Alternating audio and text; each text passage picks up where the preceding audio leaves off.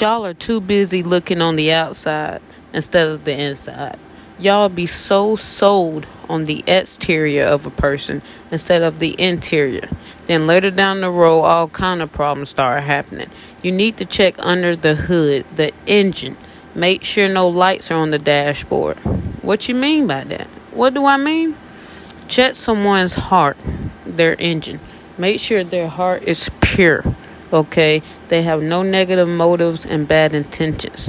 Make sure no lights on the dashboard, meaning no red flags that you can't deal with. Before you invest into somebody, you need to check these things. If an engine in a car is bad and no good, you can't go nowhere. It won't take you where you need to go. If someone's heart, remember I said a person's heart is like an engine. You can't get nowhere with them.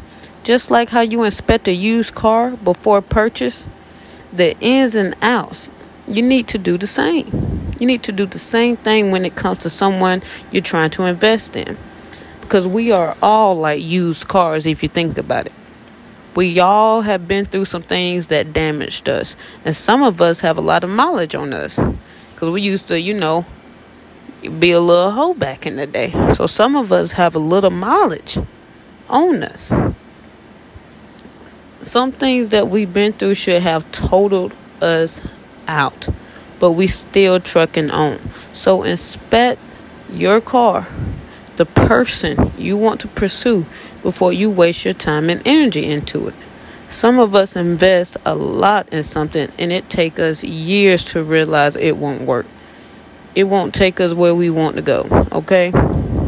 When you could have found that out way beforehand, if you would have just inspected the car first.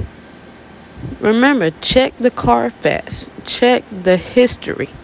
You need to look not only on the exterior, but the interior, especially when you're going to be investing into someone.